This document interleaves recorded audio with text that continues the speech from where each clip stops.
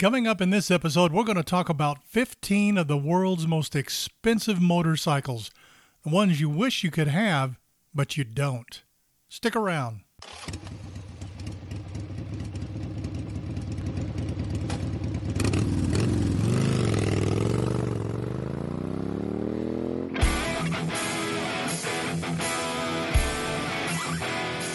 Welcome to Random Thoughts from the Road on the Ozark Rides Digital Network.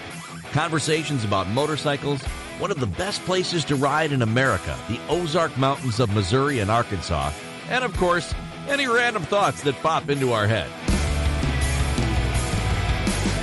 And now, here's your host from OzarkRides.com, Craig Allen and Randy Lewis.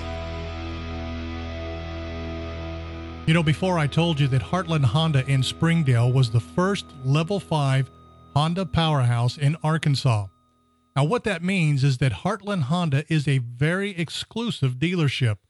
You see, you have to meet several standards and then maintain them in order to become a Level 5 Honda powerhouse dealer.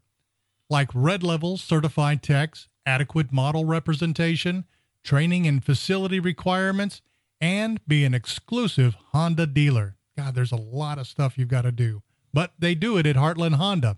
So if you want the very best, be sure to check them out online at heartlandhonda.com or give them a call at 479-751-7022. Heartland Honda. Work hard, play hard. Put Brad Bradshaw's number in your phone, 417-333-3333. Brad's a physician, he's a surgeon, and a lawyer. You know, nuts on the road, they may not be watching out for you, and they're probably not. So after the show, check them out online at bradbradshaw.com. Remember, save this number, 417-333-3333. Dr. Brad Bradshaw, and he rides too. Welcome back to another episode of Random Thoughts from the Road, where Randy Lewis and I talk about nonsense and, I don't know, motorcycles. That's about it. What are those? One of those. How are you doing today, Randy? I'm good, Mr. Fantastic. How you doing? As always, grumpier than hell. Ain't that the truth? Damn old Cobb. I know. I'm like I've told you before. I'm that. What is that puppet's name? Walter. Walter. Yeah. That's me. Yeah. So I think he looks a little bit better than you. Everything looks a little bit better than me. It's called being rode hard and put away wet. So we're going to talk about the 15 most expensive motorcycles in the world. I got this idea from a Cycle World article. We'll give props where props are due. Yeah. One thing I want to preface this before we even start. Some people are going to say, oh, there's more expensive bikes out there. We're talking about real, honest-to-God, museum-quality motorcycles, not the kind that are expensive because they're made from titanium. Or as I was looking, they also are gold-plated and diamond-studded. Yeah. That don't count. Not the cake-decorated ones, the legit motorcycles. The legit, this is the way they came from the factory. Yeah. They're expensive because of their rarity and their unique shape for how old they are. Yeah, none of these were made last year. Correct. So, whereas some of the more expensive ones were made last year. Yeah. That doesn't count. So, we've got 15 of them. We're going to start from the least expensive. And at last check, I did not win the lottery last night, so my pick for a couple of these in here are not going to be in my barn anytime soon. So, number 15, it's a 1926 Bros Superior SS100. What do you suppose that thing went for? These are all bikes, by the way, that have been sold at auction. We're not estimating what they might be worth, but this is actual price they sold for. I would say, just knowing very limited about the market and kind of the vintage bikes, I would say the least expensive one is going to push north of $400,000. Yeah. You're not as stupid as you look. $453,000. Dang, son. You know, pocket change. Yeah, yeah. Do you know anything about this bike? I know a little bit about those, the SS100s. Honestly, they're race bikes, in my opinion. The cool thing about the Bros, they were like elegant motorcycles that frickin' rode 80 to 100 miles an hour. Exactly. And now you're thinking, well, that's not all that fast. It's 1926, folks. Yes. There's a lot of people still riding horses Yes, in for sure, 1926. for sure. Yeah, yeah, for a fact. That just is, in my mind, is just a staple of the engineering at the times and how people were so fascinated with the idea of having a motorcycle, a two-wheeled, vehicle that can go wherever, however. Flashback 30, 40 years before that, it was just an idea in a dude's mind. You know Exactly. what I mean? But you imagine putting everything in context to the time and place. 1926, and you're going two wheels and you're going 80 to 100 miles an hour. That's the speed of light.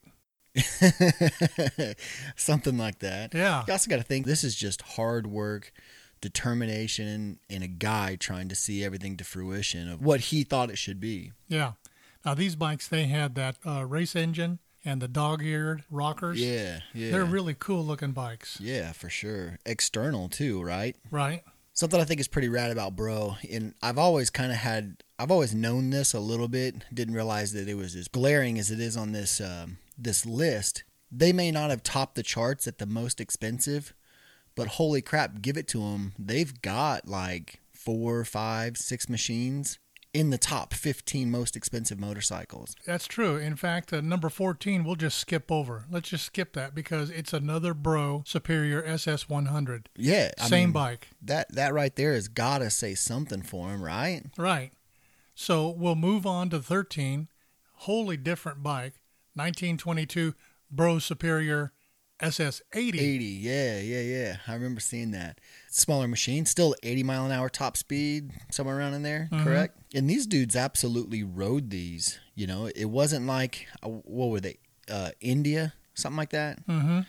So Middle East-ish. These are the kind of bikes that Lawrence of Arabia. Yeah, exactly. So if you know anything about that, Watch the movie. Exactly. You're talking about landscape that is not necessarily the funnest or easiest to roll on. You got to think early 1900s, those are bicycle frames, so they're not super rigid, not very large tubes everywhere. And suspension, what the hell was that? These guys are on very, very hard tires with no suspension, 2 wheels, super slender motorcycles, and truth be told, a little bit of a tall seat height too. Mm-hmm. You're not talking about low slung bikes like and today. People back then were stature-wise smaller. Yeah. You're like 30, 35-inch seat heights on some of these bikes. That's an absolutely tall bike today. And they're out there running on shit rock and dirt and weird terrain. No suspension. The only suspension you have is a couple of springs they put under the seat. Exactly. And pushing it 80, 100 miles an hour. Yeah, through the desert. You can't tell me that that's not life right there. Well, it's not only life, but those are tough bastards. Yeah, very true there. There's a serious lack of testosterone nowadays. Yes, I would have to attest to that. That's a fact. You ever seen the commercial on TV where I don't even know what they're advertising, but the guy's trying to teach people not to be like their parents. And he's like, we all see it. We all see it. Just keep moving. Yes. That's the way I am when I see a lot of these people nowadays. Man buns and... What is the man bun? I'd never thought in a lifetime. Which this is your time. This is getting 50s, off track, but that's what we do. 50s, 60s, everyone had long hair and good vibes. Oh, yeah. But it's a little different when you put it into a ponytail on a dude. And then cinch skinny it up. Jeans and loafers with no socks. Come on, guys. There's our sidetrack for the day. Yeah. It may not be the only one. What happened to a pair of boots, jeans, and a black T-shirt and a trucker hat? That's right. Peterbilt. Yeah, exactly. So let's move on. We're going to go to number 12. It is not a Bro, but don't worry. We haven't given up on the Bros. Yeah. And it's, by the way, that's B-R-O-U-G-H, not B-R-O. Yeah. What up, bruh? Yeah. Which we could be wrong in the pronunciation. That's how I've always heard it and always Bro thought or of it. bra. Yeah. Bra. It's, tomatoes. So number 12 is a 1939 BMW RS255. Went for $480,000. Dang. Chump change, of course. Dang. But It if is. you got it. It is what it is, right? Hey, listen, if I had that kind of money, damn straight that's shit. what I'd be spending I'd it on. spend it. Hell yeah, man. I wouldn't go to the casinos. That's the stimulus I wouldn't buy package. private jets. No. Heck no, man. I would be the guy that goes, got it. Yeah. Got it. I got a checklist here. You got to hit. Yeah. Except I'd probably ride them all, and everybody would be like, "You're an idiot, man. That's a $480,000 bike." And be like, it's still a motorcycle. And it's mine. Think it'll do a burnout? Yeah. So here's what I think is pretty badass, and take it for what it is, just a dumbass's opinion. Look at that BMW. What year did you say it was? 1939. Okay, so look at the 39, and then look at something in the 60s, and even just before they got into making like full touring motorcycles. Blocky fuel tank and that horizontally opposed engine with a big center case. Mm-hmm. Nothing's changed. Granted, I mean, something has changed, but relatively the same design, styling cues, engineering. It's just really cool to look back at a company like BMW. You think they're sleek, they're slim, they're flashy, they're high-end, luxurious model stuff now. It's the same crap they were doing in freaking the 20s and 30s. Oh, they had it together. I mean, this 1939, this was a seriously fast motorcycle, even by today's standard. It did the land speed record of 173 plus miles an hour. I mean, that is insane, man. Yeah. You're talking about super bikes, or not super bikes, but sport bikes, roll off the line, Yamaha R6, Gixxer, stuff like that. That's what they're speeding at now. And that's like, oh my God, fast. Imagine doing that on an old vintage motorcycle. And it's not quite the smooth ride you get today. Yeah, there's no inverted suspension on that with big-ass Brembo brakes. As I said before, the people that were involved with this stuff, big balls. Can we say that? Big balls? Yeah, big balls Bob. Big balls Bob. Moving on to number 11, our old friends, the Bro Superior is back, 1931, BS4.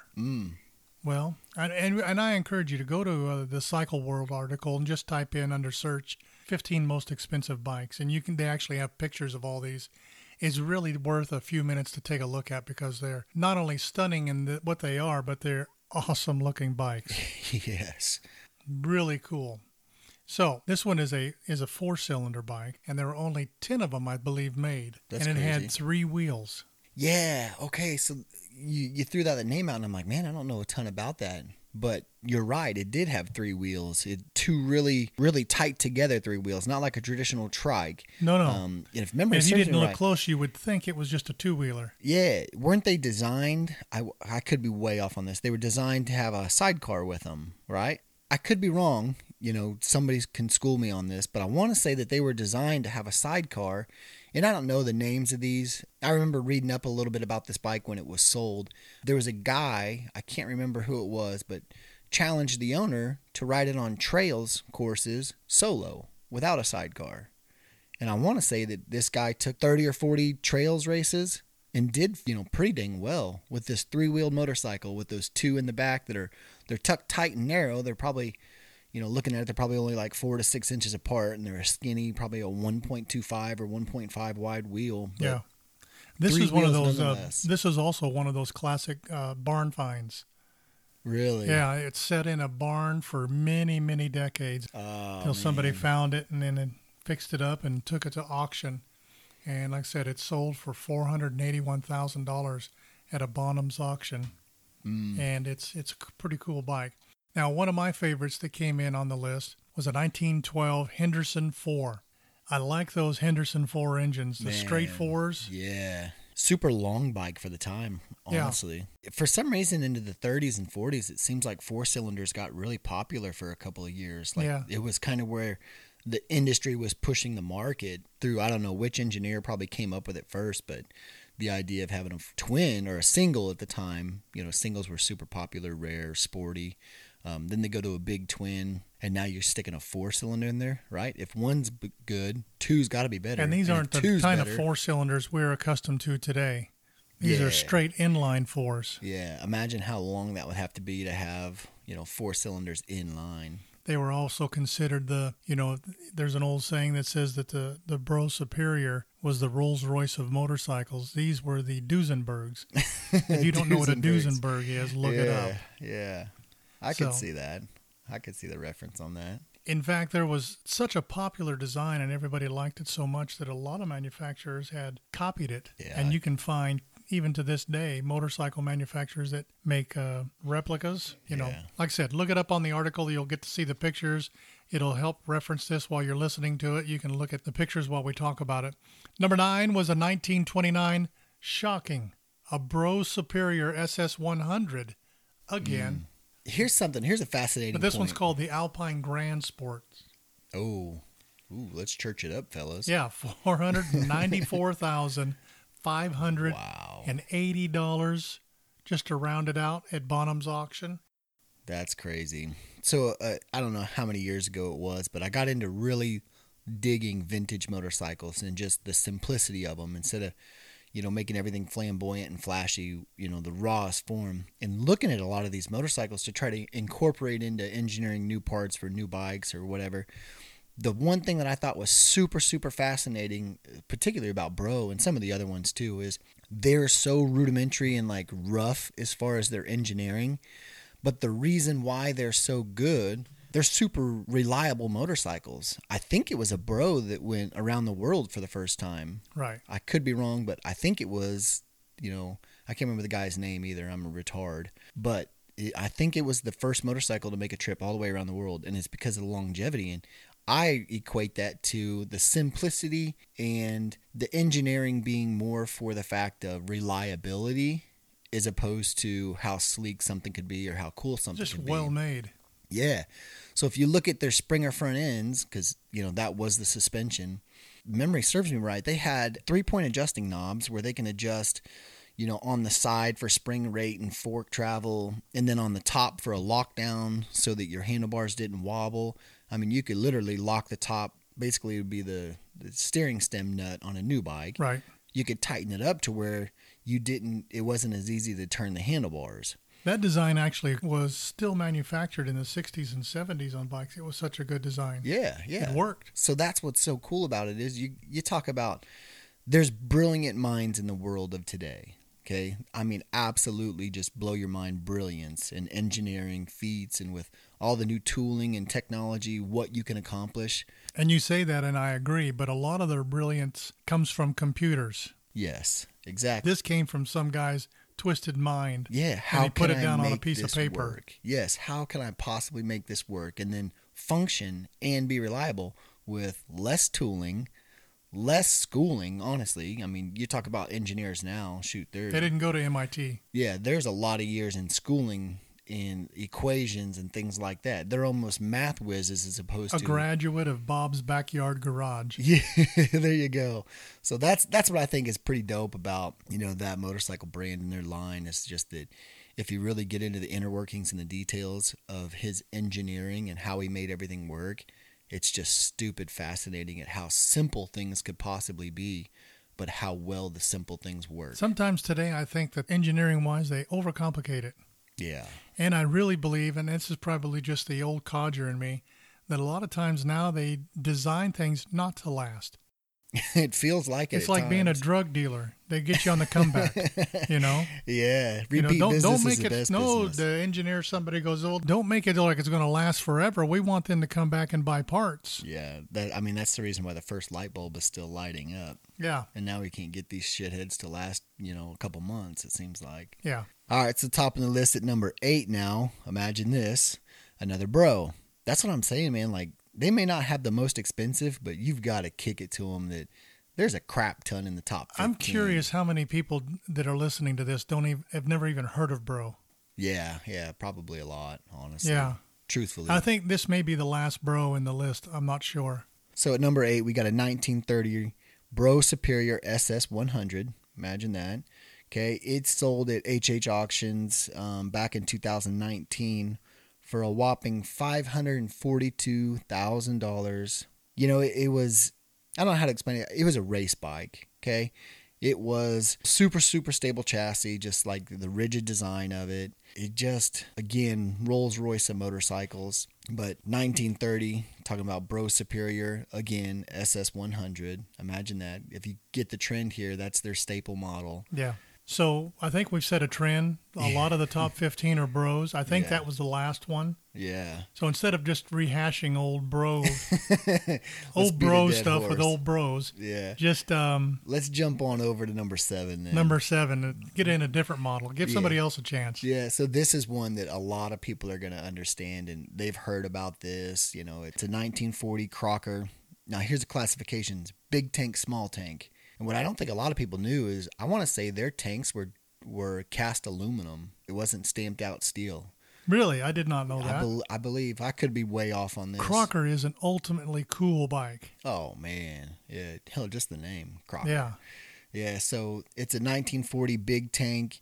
It sold for $550,000 at a Mecum auction. So with this Crocker big tank, at this point in time, 1940, people are really starting to customize and modify motorcycles. But Crocker's still It's becoming a real thing. Yeah. Crocker's still stuck with black is best, nothing flashy, nothing flamboyant. They were race bikes.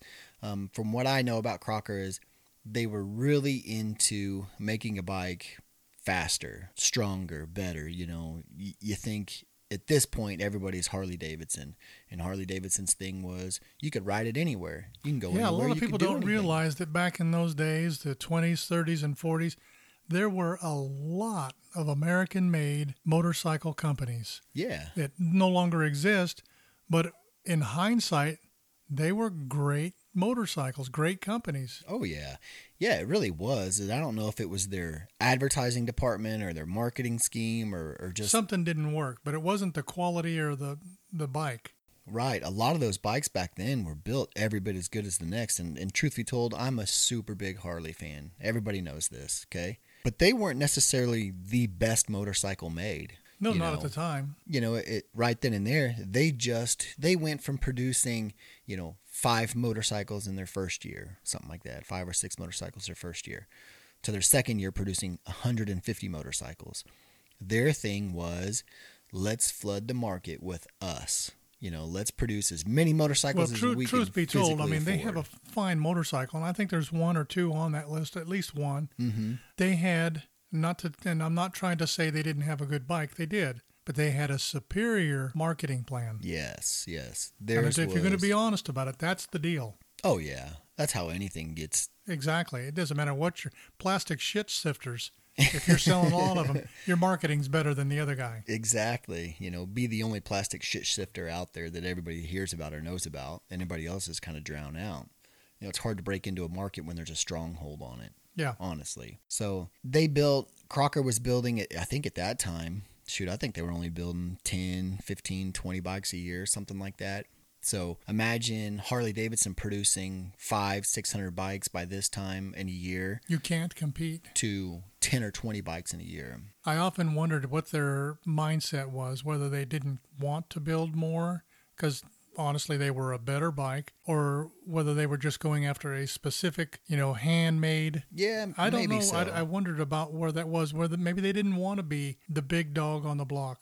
Hard to say. It really is. I always think about the times and where the world was, when this was all happening. You're talking about 1940, your World War II time is what you're talking about. So I think the reason why they weren't producing as much, and I could be way off base, is as opposed to Harley. Let's put this into retrospect here.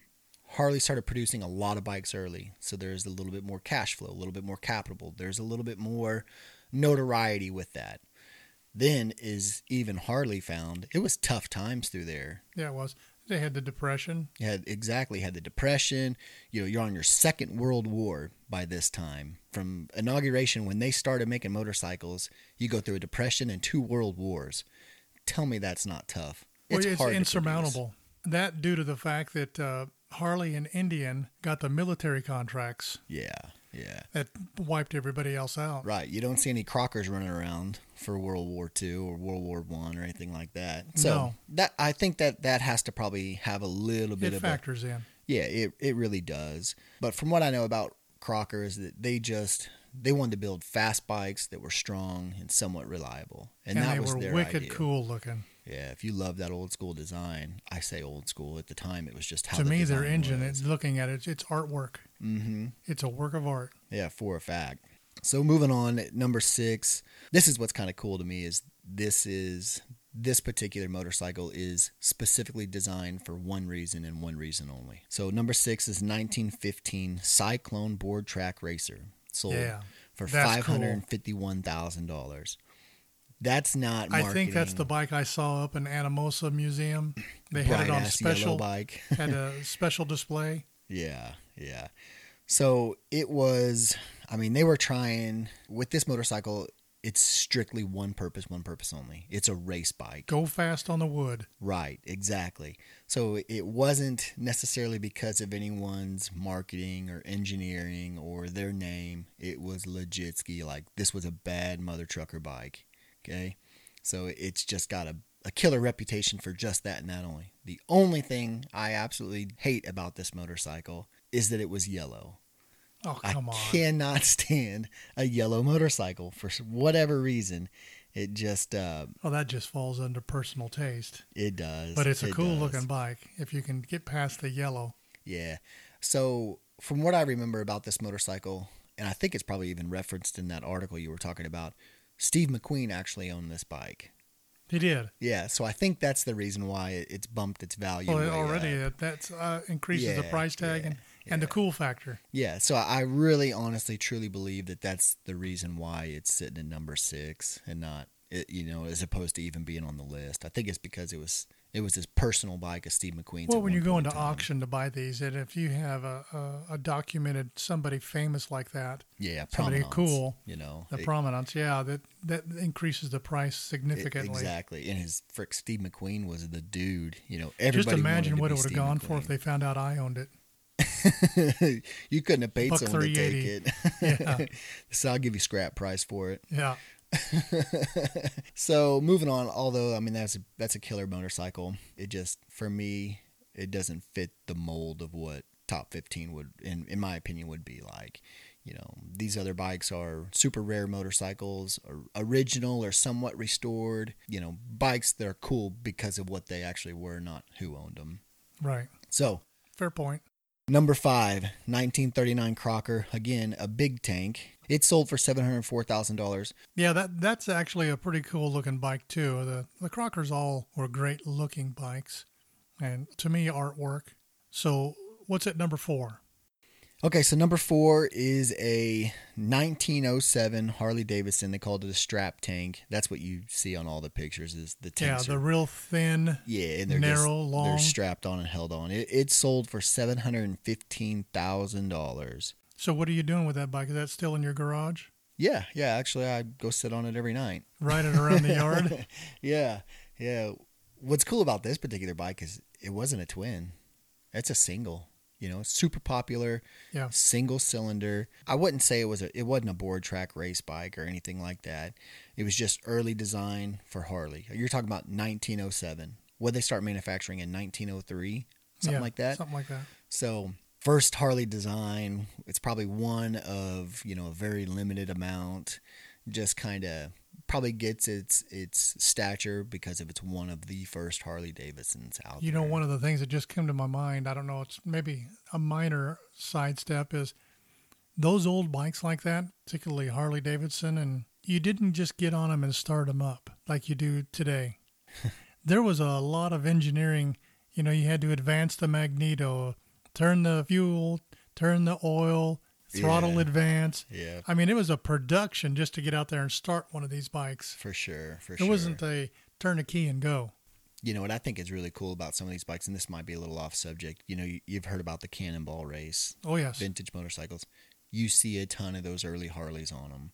Mainly, I guess, because this is America and that's what's around here, but it's just completely sick to me to think early 1900s and people today are riding those cross country still. I mean, that's got to say something for them. Quality workmanship. Yeah. Vastly underestimated in today's days bikes, in my opinion. Shoot, We've got guys. I got a customer that just tried to go to Sturgis on his 15 and had a shit ton of problems with all the extra crap that they want to put on them now. Well, things back then were hand-tooled, handmade, attention to detail. Nowadays, regardless of the manufacturer, everything's stamped out. Yeah, how fast can we produce as many as possible? Yeah. Actually, there's a tie at number 4. The tie is this 1907 Harley-Davidson strap tank and a 1937 Crocker small tank, both at $715,000. It's the small tank, the one that I think is the best looking bike of all, that has the scallops. I hate to correct you. I think it was actually a big tank that the scallops were on. Was it? Yeah, I want to say that, and again... Yeah, you got to understand, folks, we don't have the pictures right in front of us. We're going by memories. And as my age, You're lucky I can tell you what I had for breakfast. Yeah, no joke. I think what you're referencing. I like one of them. Yeah, I just like it. I don't know why. I just do. It's like, why are boobs good? Well, when you look at the article and you see the one with the scallop exhaust, that's the one I think is the coolest. You know, that's something else. I'm a freaking wanderer here, okay? This is what I think is badass. We talked earlier about styling cues then and now with BMW. Right. You're talking about a lot of these motorcycles back in the, 10s, 20s, 30s, 40s. They had what we call now as fishtails.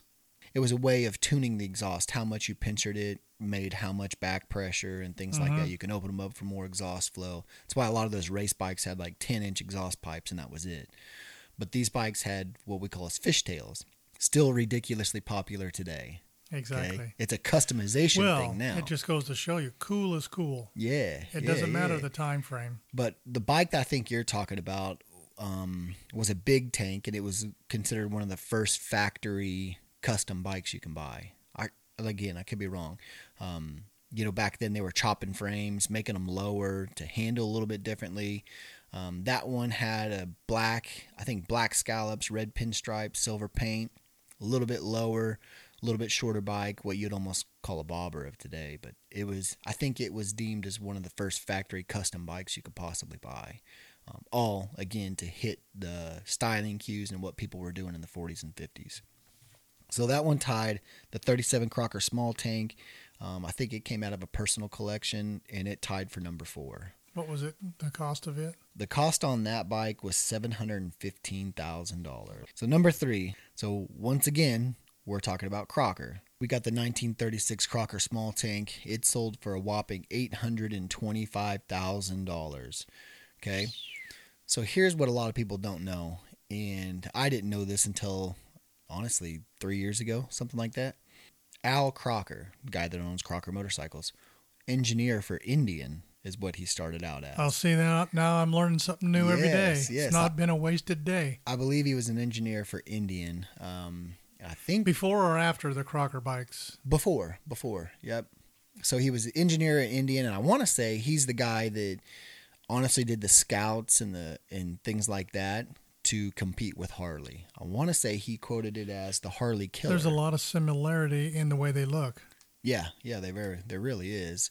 So this 1936 Crocker small tank, Al Crocker's personal bike, I believe, is what it was. And he was in California, is where he started really his Crocker venture. I want to say he was an engineer for Indian first, and he took a lot of his knowledge and a lot of his skills over to the Crocker. And that's kind of the reason why they're so dope. And it's basically the other American brand, but it was solely, Indian may have done so well because of this guy's designing and what. Would have liked to have been a fly on that wall where they got in the argument and said, "Well, screw you, I'll go make my own bike." Yeah, no joke. All right, so top of the list at number 2, again, it's a 1915 Cyclone board track racer. We're back to racers. They're just cool because they are what they are. I want to say the Cyclone numerically was the fastest bike out there. Yeah. I could be wrong, but I want to say that they were the fastest motorcycle out there. So it gets its stature probably on this list by just being freaking a wild ass machine. Board track racing. If you don't know anything about it, look it up. Look up documentaries and stuff on YouTube. Seriously dangerous sport. In fact, it's so dangerous they outlawed it. I mean, you had to have balls of titanium, and holy crap. I mean, it's just very interesting to learn about that. Oh, yeah, for sure. Everybody thinks that motorcyclists wear leathers today because of how cool they are and how much fringe you can stack on them. And they really hold your patches and pendants well, things like that. They hold up under the sewing machine. Yeah, exactly. But leathers, the reason why motorcyclists wear leathers, in my opinion, is from the board track racing days. Well, that's where it started. Yeah, you wore leathers because that was the only thing that could hold up when you went down on boards getting splinters and getting your ass tore up was leathers. So I think that's maybe that's what I always attribute it to. Kind of the cool factor there. Anyway. Yeah. So where are we at with number 1? So drum here roll. It is. Brrr. I'm horrible at that. A 1951 Vincent, name you haven't heard on this list before, but right there at the top for a reason. 1951 Vincent Black Lightning. This one sold for all about this one. $929,000. That'd take up a couple of lunches right there. Yeah, you're talking about houses in estates that cost less than this motorcycle.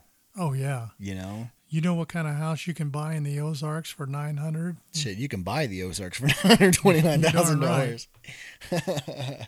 That's funny. I want to say this particular bike came from Australia, right? It was a famous race bike in Australia, correct? Yeah, I love the Vincents.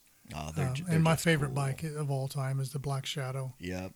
They were, at the time, the world's fastest production line motorcycle. Yeah, for a fact. I think that this one right here, it was an unrestored bike, right? Yeah, that's what I understand. Okay, so it was an unrestored bike. I want to say it came out of Australia, and it was a famous race bike back then and there. I think it hit land speed records or something like that. Nowhere near as fast as some of the other ones, but like 140s, 50s, something like that. Somewhere around in there. So, again, provenance is everything. Super famous motorcycle. You know, it did some remarkable things. You're talking about simple engineering on simple motorcycles with no suspension. So, well, there's a lot of cool bikes on there. I mean, I would be so proud to own any one of them. Hell, I'd love to just look at one of them in real life. So, you know, if you've got the means and you buy one, just remember, we will come and check it out for you. Yeah. Free of charge. Yeah. Looking's free. Looking is free. Going to cost you. Well, don't touch. Damn sure don't sit on it. Yeah. So I'm sure we butchered that list up, you know. Well, there's always going to be the guy that is. says, oh, there's another bike that sold for more, probably. You know, a bike is worth what somebody will pay. Yeah. But as we said on the outset, these are real bikes. Yeah. Honest to God, this is the way they came from the factory or the builder. Not because they're, you know, diamond studded or gold plated. Right. Or I've seen a few bikes that were sold for well over millions because they're all titanium and diamond studded wheels. That don't count. So look it up. It's a Cycle World article. All you have to do is just Google Cycle World 15 most expensive bikes. You can then reference the pictures of what we're looking at and probably garner a little bit more accurate information because I'm sure, like you said, we chopped it up some. So, I mean, the guys that did this article and have forgotten more than I've ever known about any of these particular motorcycles. We try to keep it honest and straight here. Okay. Yeah. This is just going for somewhat of a memory of, you know, what I've heard. And, you know, we're both big into motorcycles. There was no disclaimer at the beginning of these podcasts that says we are dead on balls accurate. Yeah, not at all. But I think I'm fairly accurate. I mean, I love once in a while you hit the nail on the head every now and again. By luck. Yeah. So go check the article out. I hope this podcast was somewhat interesting. That's all we're shooting for. We're not shooting for perfect. Somewhat. Yeah. And if you like it, then maybe tune in next time. Until then, just keep riding.